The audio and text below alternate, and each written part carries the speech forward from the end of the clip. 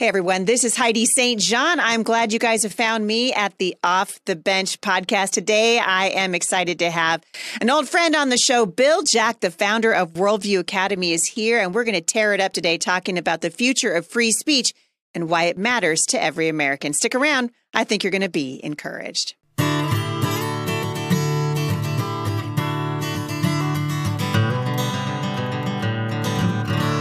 Well, welcome to the show. Hope you guys had a wonderful New Year's celebration with your families and that you're ready to hit the ground running in 2023. One of the reasons I love having guests here at the show is because I am very interested and encouraged to hear from people who are doing more than just talking.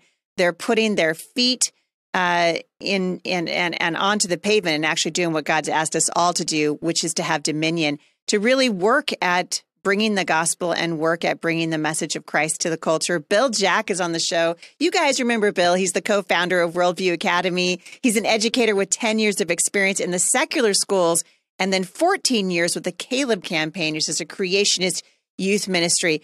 Bill has spoken to thousands of students and parents around the nation and appeared on radio and podcast and television programs. And you guys are going to hear it. His passion is to raise up a generation who have the vision to reach the culture with the gospel and the valor to engage that culture with the truth, to rely on the virtue of the word of God. Bill's a widower. He's the father of 3 grown children and 2 grandkids, and he lives in Castle Rock, Colorado. Bill, my friend, welcome back to the show. Thank you for having me. And we do need to put our feet on the pavement, but too often I put my foot in my mouth. So I hope you can edit this heavily. So it's good to see you. Well, it's good to see you. You and I have even more in common now than we did last time we talked because we both ran for elected office. Well, I ran for in state 2022. Rep. You ran for U.S. Congress, so that's a bigger pond. That's an ocean compared to my little pond. But it was similar results.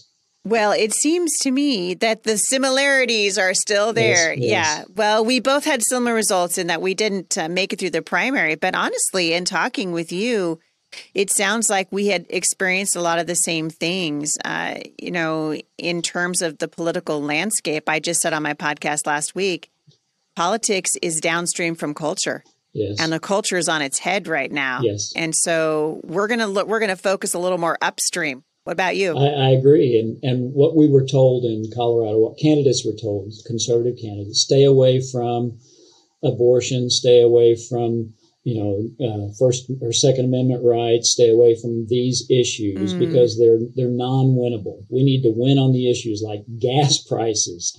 And I heard that over and over and over. But yet when I knocked on doors, and I knocked on over 3,000 doors personally, the first question was, about those issues. Where do you stand on abortion? What about the Second Amendment? What about education? And those were on the hearts of people. And so the Republican Party, at least in Colorado, walked away from the issues that were really resonating with the voters, with the Republican stalwart voters. And as a result, in my county where I was running, 20,000 fewer Republicans voted than in the previous election. So wow. So we did. Why do you think that is? I think that we ran a slate of candidates that did not hold to the party platform. We had That's what happened here in Washington State, 100%. We had a candidate against Senator Bennett, the Democrat incumbent, and he Joe O'Dea openly touted his pro-abortion position. His daughter would get on ads and say, my father's a different type of Republican. He believes in a woman's right to choose up through 5 months. Even the candidate for governor came out a few weeks prior to the election itself and touted her pro-abortion stand. So we have been betrayed. Republican voters have been betrayed by those who sign off on the party platform and then turn around and stick the knife in their supporters. It's so true. And we've seen this across the country. Yes. And so I think we need to return to that. I think I've been reading Nehemiah, and I think one of the things that needs to happen is that Christians need to get on our face and begin to mourn and weep and repent of our own sins. And then we need to begin to get our own house in order. We need to get out of debt. We need to put our priorities back on what is the role of the father in the home to raise godly seed. We need to put our priorities back on our children and stop feeding them to the machine that is chewing them apart. Mm. We sacrifice our children to Moloch, if you will. The practice of Moloch, the worship of Moloch in the Old Testament was that there was a huge idol that was hollow. His mouth was wide open. They would build fires in the belly of this idol, and they would roll children down the arms of this idol into the fires. They would purposely sacrifice their children and burn them alive. And we wouldn't do that, of course, would we? No, we just burn them in the mother's wombs with saline abortions. No, we wouldn't sacrifice our children to Moloch. No, we just feed it into their veins through the drugs. No, we wouldn't sacrifice our children to Moloch. No, we just sear their consciences by sending them to schools that do not fear God. So we as Christians need to return to a biblical view of who has jurisdiction where, who has the right to speak law where. For example, I can't come into your house and put my food in your refrigerator. It's your house. It's your refrigerator. It's your jurisdiction. But we allow... Yeah, you're right. Yeah, that's right. But we take our children who are under our jurisdiction and we sacrifice them to Moloch in our culture, to the secular schools. Now, the interesting thing about that practice that was brought back into Israel is that the person who allowed it to be brought back in was King Solomon. The wisest man in history brought this practice back into Israel because he allowed his wives to bring it back in. If we are arrogant. We are arrogant to think that we can avoid that pitfall when the wisest man in history was not able to avoid that. We think, we would never do that. We are doing it. We feed porn into their eyes, and we feed drugs into their veins. We rip our children from the womb. We are a culture in love with death. And so we need to get on our faces. We need to repent. We need to mourn. And then we need to get up and we need to go build the walls. We need to go out and rebuild the walls. And that's what Nehemiah did. He looked around. He went out on a mission and tried to find where the walls were down. And then after he did his intel, he came back and he developed a plan. And he positioned people. It was interesting because he put them in places right in front of their homes. My grandfather owned a small lumberyard back in southern Illinois. And every morning he would get up and he would walk to work and he would take a broom and he would sweep the sidewalk and the street in front of his lumberyard. It was right on Main Street in a small town.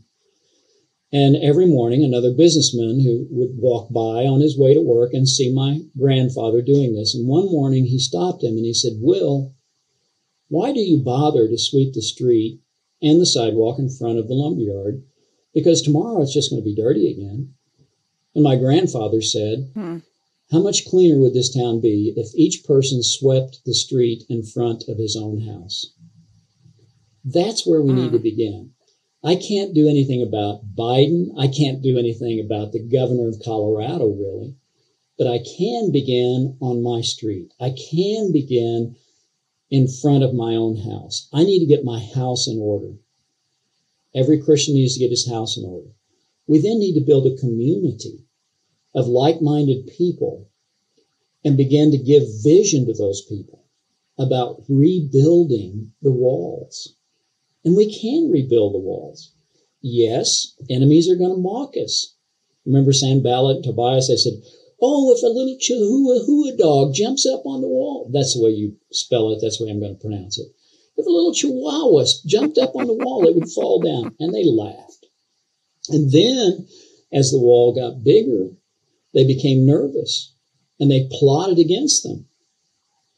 Nehemiah found out about this. So what did he do? He positioned his workers with swords in one hand and bricks in the other. We build where we can, and we battle where we must. That's the mentality that we have to have.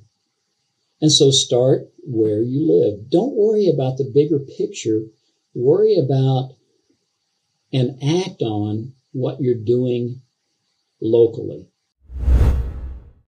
When you need mealtime inspiration, it's worth shopping Kroger, where you'll find over 30,000 mouth-watering choices that excite your inner foodie. And no matter what tasty choice you make, you'll enjoy our everyday low prices, plus extra ways to save, like digital coupons worth over $600 each week. You can also save up to $1 off per gallon at the pump with fuel points. More savings and more inspiring flavors make shopping Kroger worth it every time. Kroger, fresh for everyone. Fuel restrictions apply.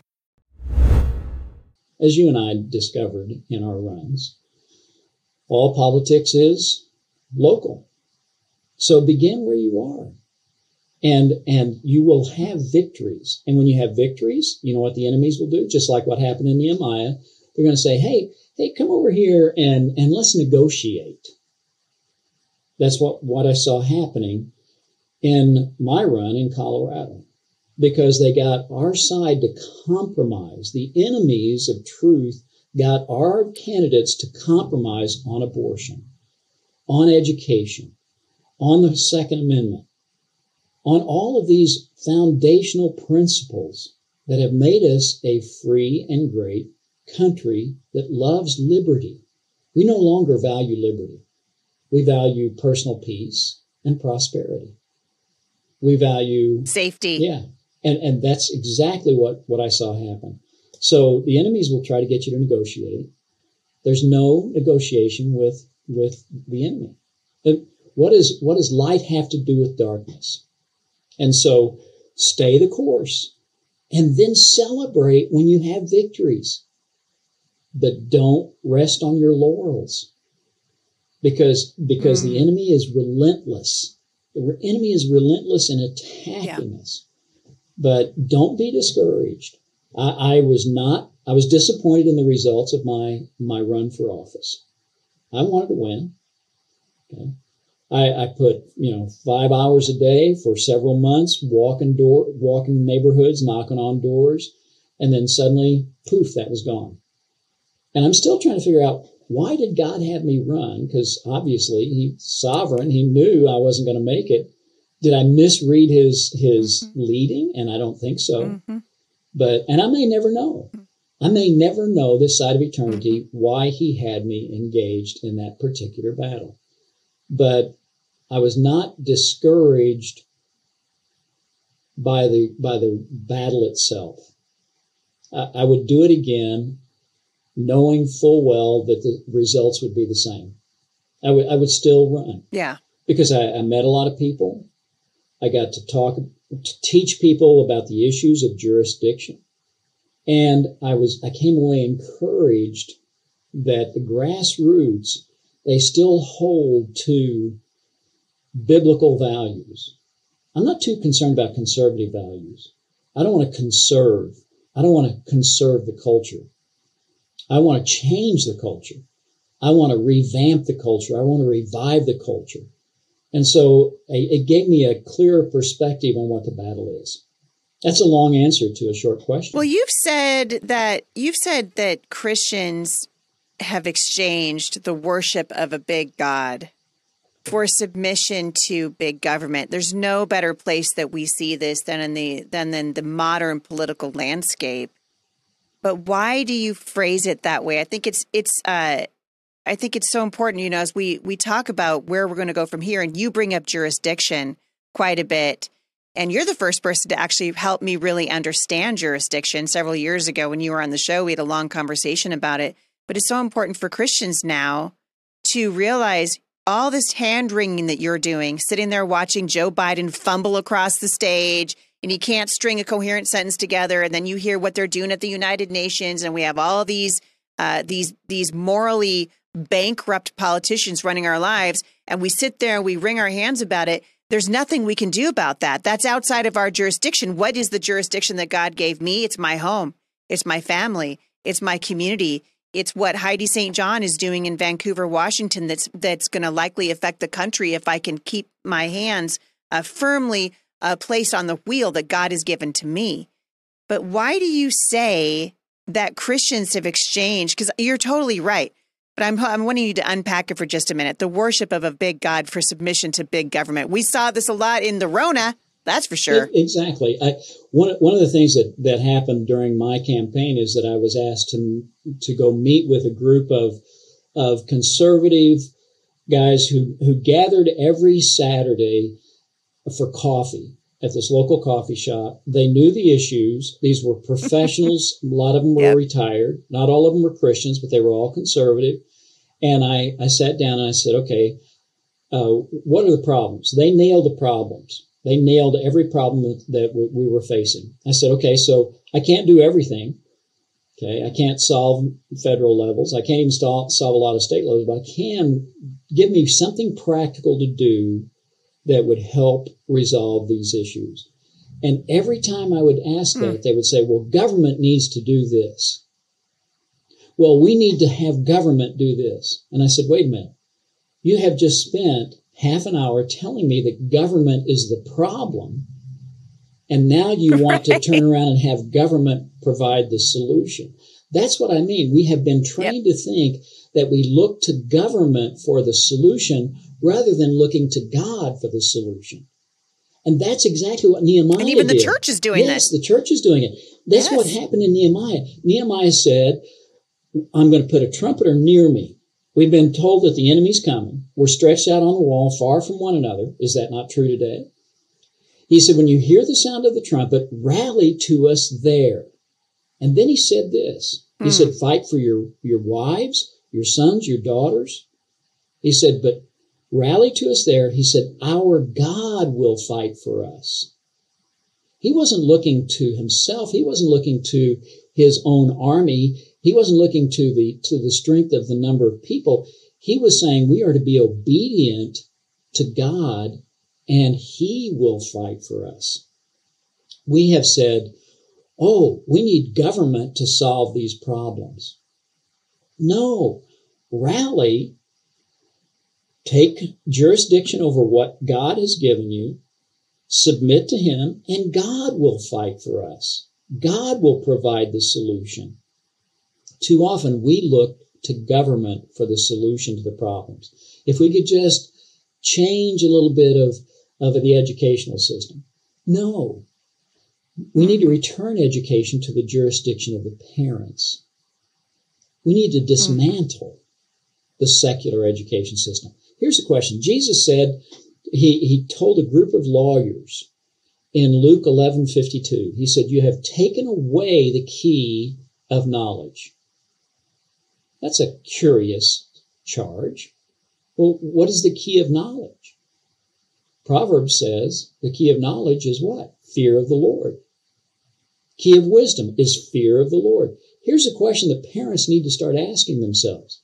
Is the basis for every subject that is taught in every secular school across the country, is the basis for that the fear of the Lord? And the answer, of course, is no, it is not. They do not start with the fear of the Lord. So why are we sacrificing children to Molech in the secular schools? We need to take jurisdiction back to the parents. What's happening nationally is reflected in what has happened locally in Canyon City, Colorado. As you know, we do a bridge year program, a gap year program for students who are just out of high school. It's a 2-semester program. It's worldviewbridgeyear.com. And it's a 2-semester program for students who want to get grounded in their faith before they hit college or the career path. And as part of the program, we take our students out and have them engage high school students in conversation. It is an ideal location because Canyon City High School is in Canyon City. It's not out in the field somewhere. Right across the street is a public park with tennis courts, playground equipment for little kids, pavilions for picnickers, and the campus is open.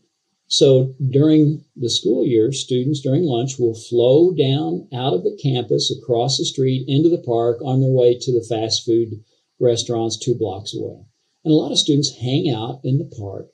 And so our students from the Abbey have great conversations with students. Well, there's a problem as well, and that is that drug dealers take advantage of high school students. And because it's an open campus and the students hang out in the park during lunch, drug dealers would show up. It's very hard to catch drug dealers in the act. Police presence is always there. So in an attempt to staunch the drug dealing, the school and the city reached an intergovernmental agency agreement where the city turned over the park to the school 5 days a week, 180 days out of the year, from sunrise to sunset. Now, what does that do? That means if you're in the park and you're a non-student, then you can be told to leave or you will be charged with trespassing. They don't have to catch drug dealers in the act. They can just move them out because they are loitering or trespassing on school property. That seems reasonable. But what does that do for our students? What does that do for me when I go out and engage students in conversation about spiritual things? When we go out and share the gospel, that means that suddenly we are illegal. Now, besides that, it doesn't solve the drug dealing. All it does is it moves the drug dealing a half a block down the alley out of sight of the administration. Right. You know what would solve the drug dealing? Exactly what we're doing. That is, Christians need to flood the park during lunch hour, 5 days a week, and talk to students about their need for Christ and about the gospel. Yeah. Now, we have addressed this issue legally by letters from attorneys. The school and the city has ignored our requests. They don't even respond. This is a free speech issue. It is not a religious issue. This is a basic free speech issue. And that means that I am suddenly illegal in a public park if I come up and talk to a student about Jesus Christ. The principal even said to me, he said, look, he said, we don't mind that you guys are here. In fact, all you got to do is just walk over and sign in and that we'll be fine. That's exactly what the enemies did to Nehemiah. Come out and negotiate with us. Come out and meet with us. Now, if I sign in, that's like sign in when you're going to church in the middle of the Rona. Exactly. Sign in. It's no big deal. Yeah. What I've done is I've given that principal jurisdiction that he does not have by kowtowing to his request. And by the way, if I signed in over there, you know what that would mean? I would have access to the entire campus during non-instructional hours. He doesn't want me doing that, I'm sure. I don't give him jurisdiction he does not have. So here's what we've done. We've decided to take it in the next level since the administration and the city is just turning a blind eye to the situation, to our request, to our complaints about this is a violation of constitutional free speech. We have now started passing out tracts, flyers, 5 questions your science teacher doesn't want you to ask. 5 questions your history teacher doesn't want you to ask. 5 questions your English teacher doesn't want you to ask. 5 questions your sex ed teacher doesn't want you to ask. That was the last one we passed out. Here are the 5 questions for that one. How many genders are there? Can I define my own identity? Are all sexual desires and preferences equally valid, like pedophilia, homosexuality, transgenderism? What is the greatest psychological problem a human faces?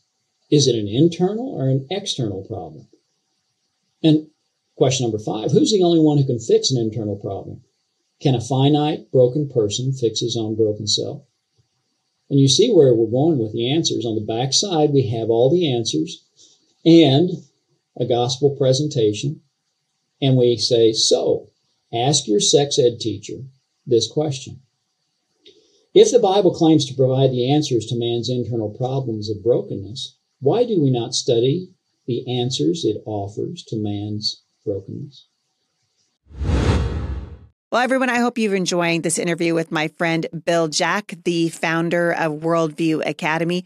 Bill, as you guys can hear, really has a heart to see your young people be able to exercise their faith in the public square. He cares about teaching kids why the truth matters and how to defend it. And if you want more information, you can go to worldview.org, or you can simply go to worldviewbridgeyear.com to find out more about their Bridge Year program for students who have graduated from high school. I'm going to air part 2 of my interview with Bill Jack tomorrow, so come back for that. And in the meantime, I'm going to encourage you, as I always do, love your families well. And I'll see you back here tomorrow at the intersection of faith and culture.